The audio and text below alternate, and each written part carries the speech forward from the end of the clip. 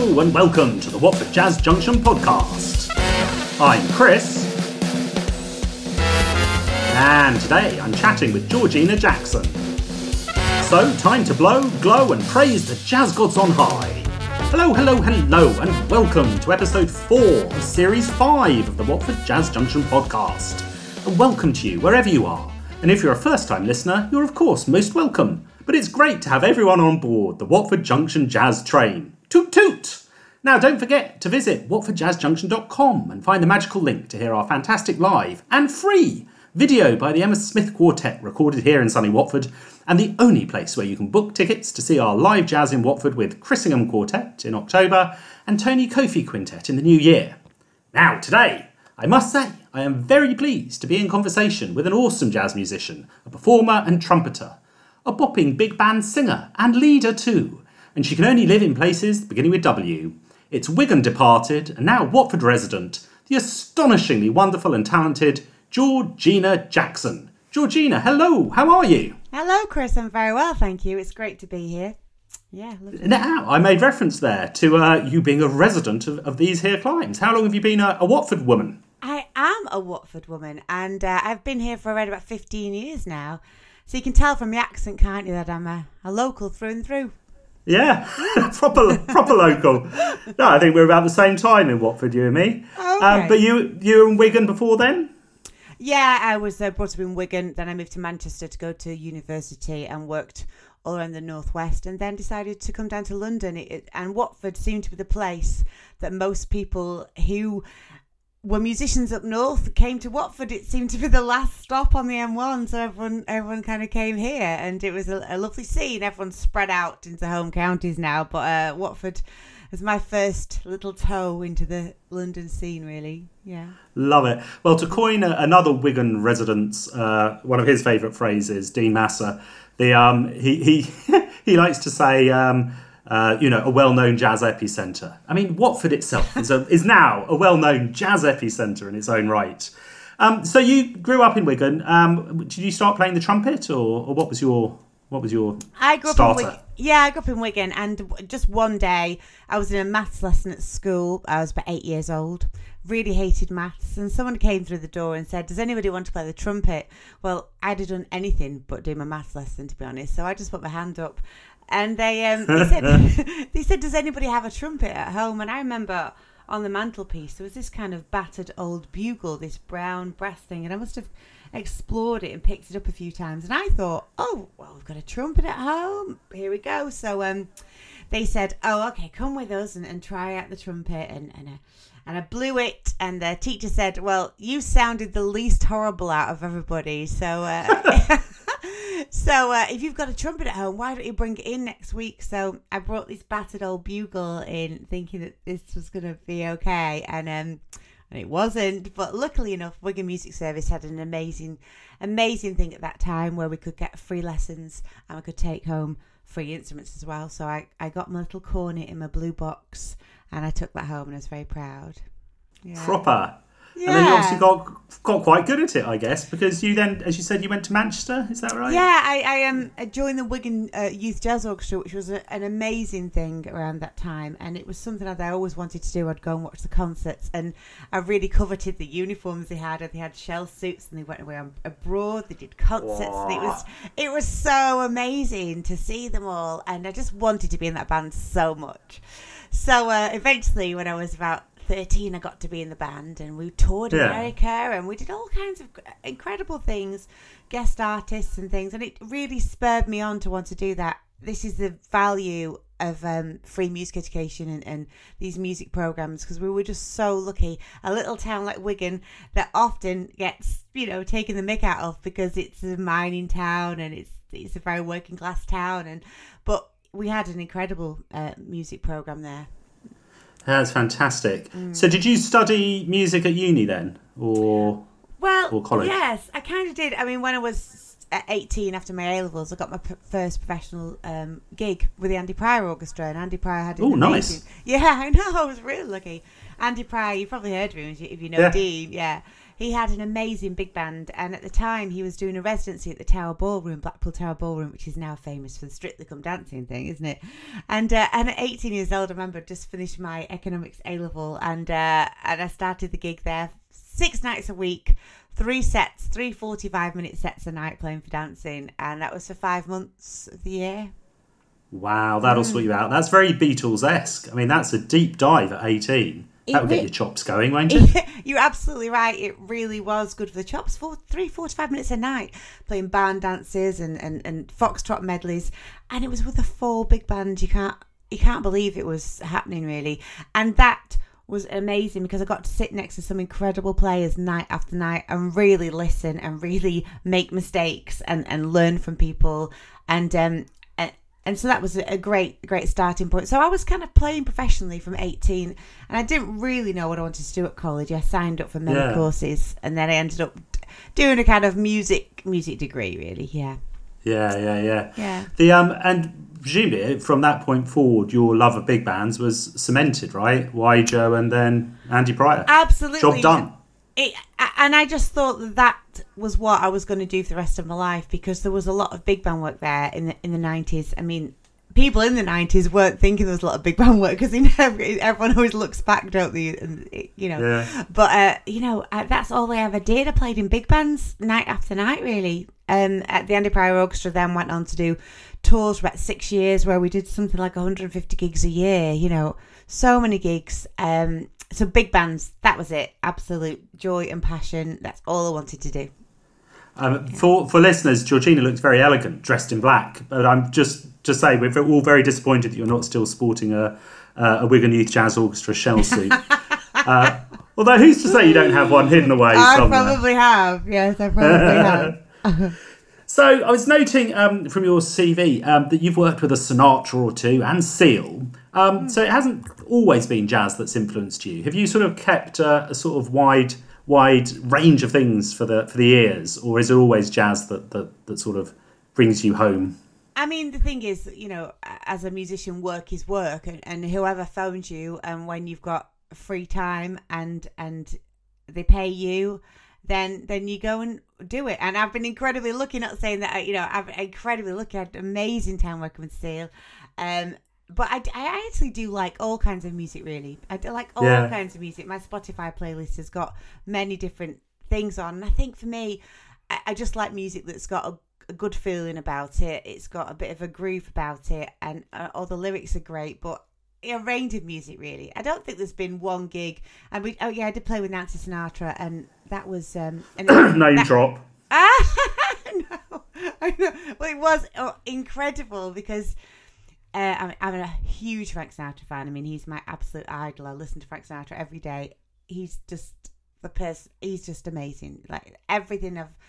I just love Frank Sinatra. Everything about him and the bands. And doing the gig with Nancy Sinatra, she decided to do a duet with her dad. What's it called? That tune's gone right out of my head. Something stupid. And it was the first time she'd done it, and then over the speakers at the Bridgewater Hall came Frank Sinatra's voice, and then her singing with, and it was just, everyone was in tears. It was amazing to be part of that, and she was a really lovely woman, really lovely. I was actually interested in your Spotify list all of a sudden. I was just thinking, if not as even as a musician, I think as a person, if you withdraw music, it can have a real impact on your mental wellness, and especially if that's your bag. But I was thinking actually the variety of the music you listen to as well. If you didn't have that variety, would that affect your outlook day to day? If you only had to listen to one type of music, say? Yeah, I think so, because I think music can either enhance your mood, or it can change your mood, or it can, if you really want to feel something. I mean, sometimes you want to feel sad, you want to have a bit of a wallow in sadness, so you could, or sometimes you want to be lifted up. Yeah, I mean, for many of the Watford Jazz Junction podcast listeners, they're very happy most of the time, but they need to get that counterbalance, and they often tune in just to bring them back down a bit. Absolutely, yeah.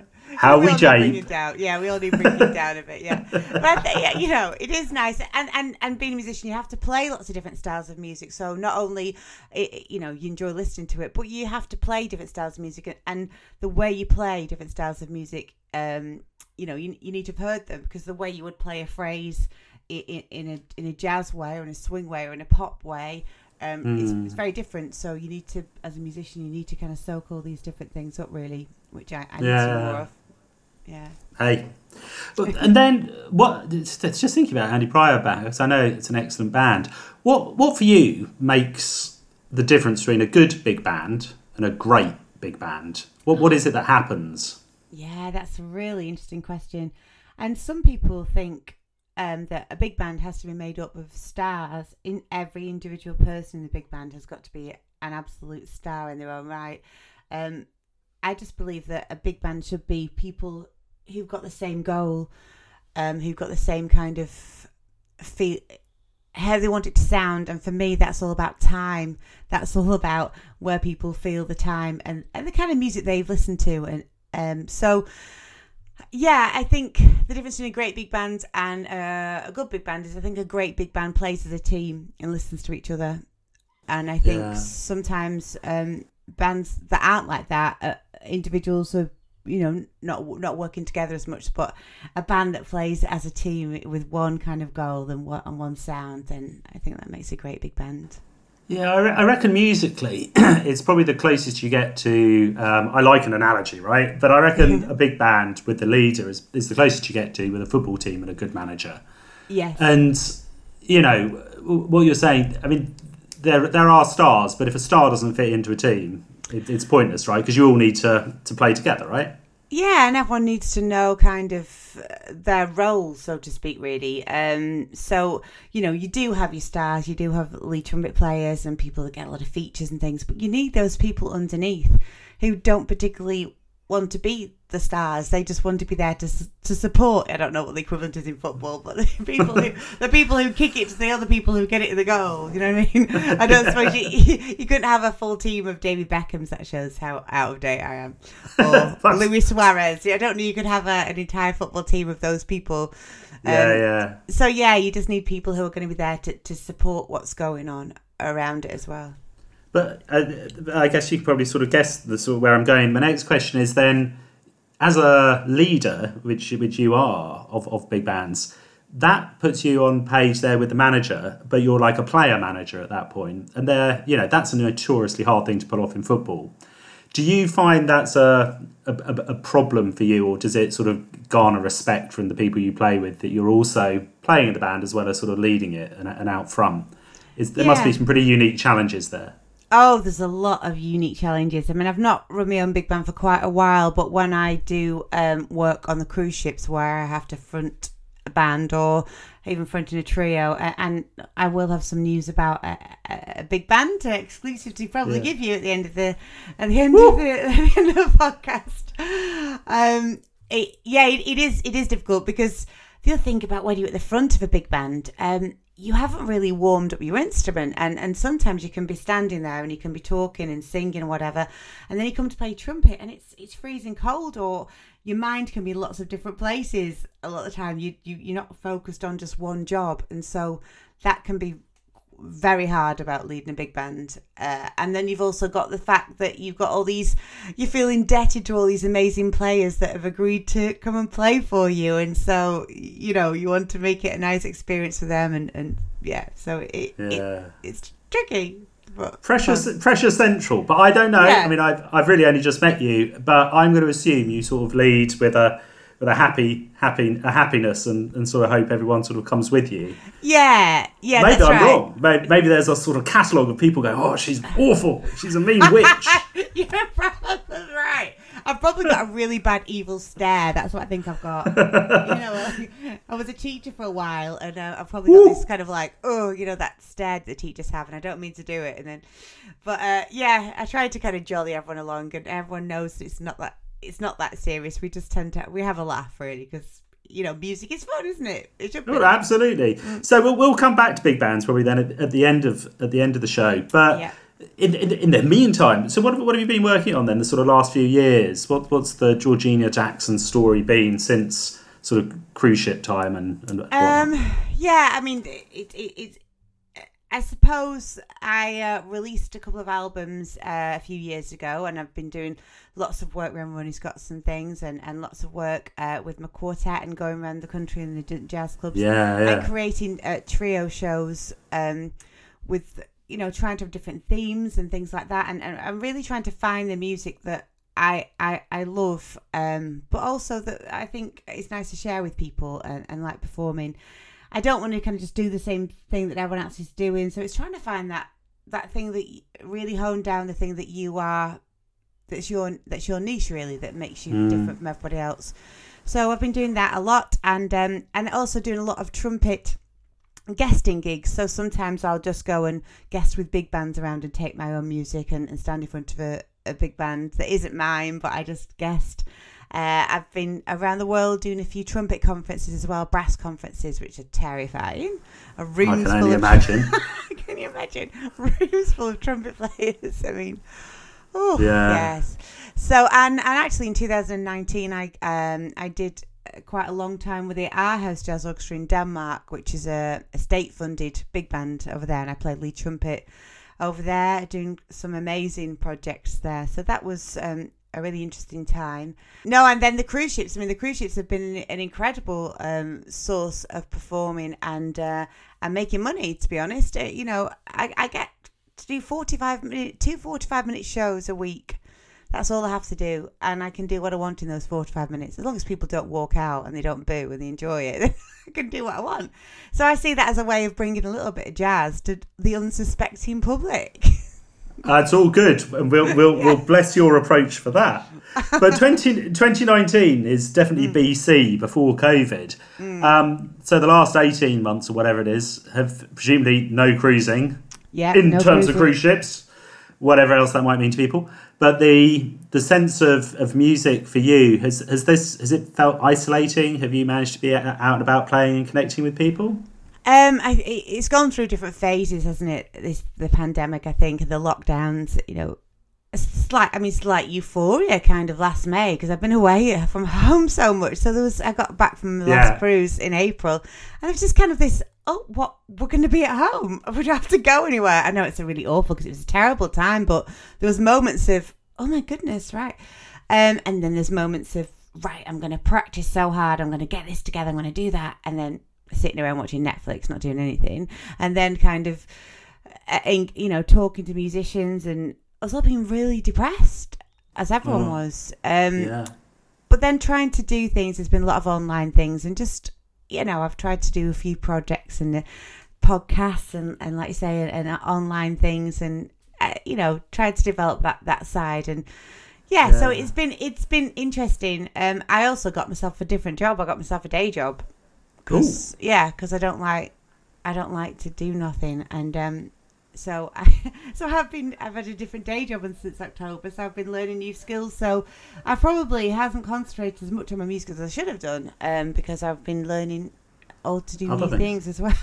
Yeah. Oh, I love it. Yeah. But I think that's I hadn't really thought about it in that sense. That sort of schizophrenic experience that we all had actually the last time, because it has been up and down. Yeah. And sometimes you've brought unbelievable amounts of energy to something, and other times it's like, But I think for a musician that's a very special case of challenge. Yeah. Now, are you ready, Georgina, for my brand new quickfire quiz challenge? It's called Georgina's Tip Top Trumpety Trump Singery Singer Hot 10. Are you ready? As ready as I'll ever be, yes. Can I have a sip of tea first? Here we go. Get yourself some liquid refreshment on board. Okay. I am ready. Yeah. Right. Pride of Wigan, George Formby or Richard Ashcroft from The Verve? George Formby. Pride of Watford, George Michael or Jerry Halliwell? George Michael. Question 3, Dizzy or Miles? Ooh, Miles. Ooh. Question 4, Feather Hat or Feather Boa? Feather Boa. Question 5, Clora Bryant or Valida Snow? Clora Bryant. Oof. Question 6. You're doing very well, by the way. I've got you quite a lot of points so far. Right, question 6. Cabaret with a quintet or cruise with a big band? Cruise with a big band. Alrighty. Yeah, let's do that. Trumpet or flugelhorn? I'm so in love with my flugelhorn at the moment because it's just so nice and gentle, and it doesn't affect the neighbours as much. So at the moment, flugelhorn this week. We'll take it. Okay, 3 to go. Billy or Ella? Ella. You're allowed that. Yeah. Champagne or cocktail? Champagne. She's fancy. And then finally, here we go. Trumpet solo, vocal scat, or why choose? Try a bit of both in a mediocre way. That was probably my... Oh, I don't think so.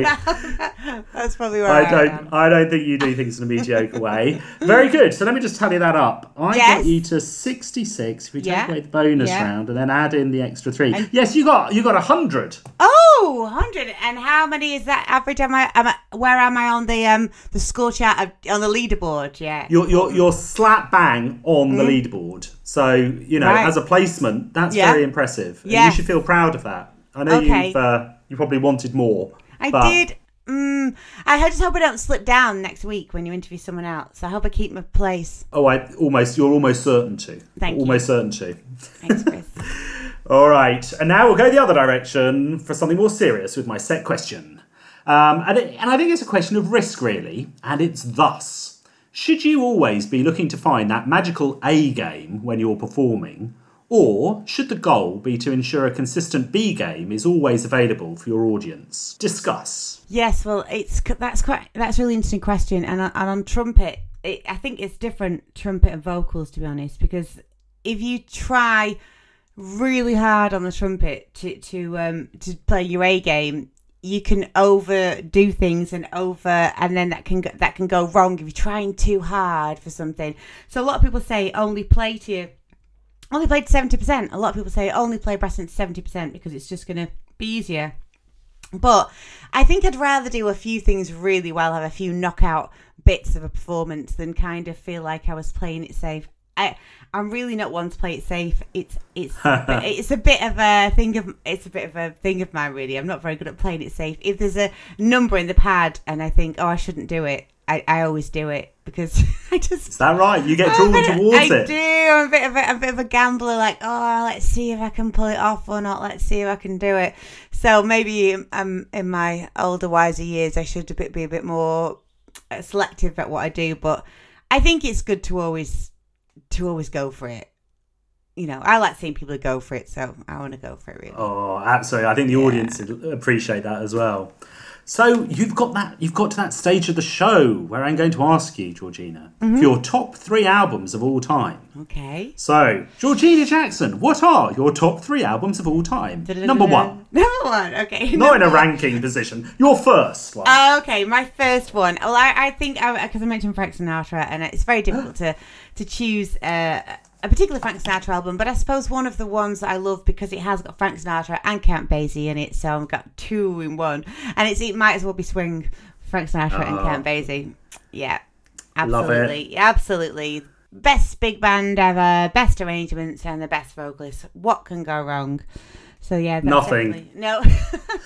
Beautiful album and locked and loaded. Okay, your second choice. Yeah, my second choice is another kind of traditional one as well. The Ella and Louis songbooks.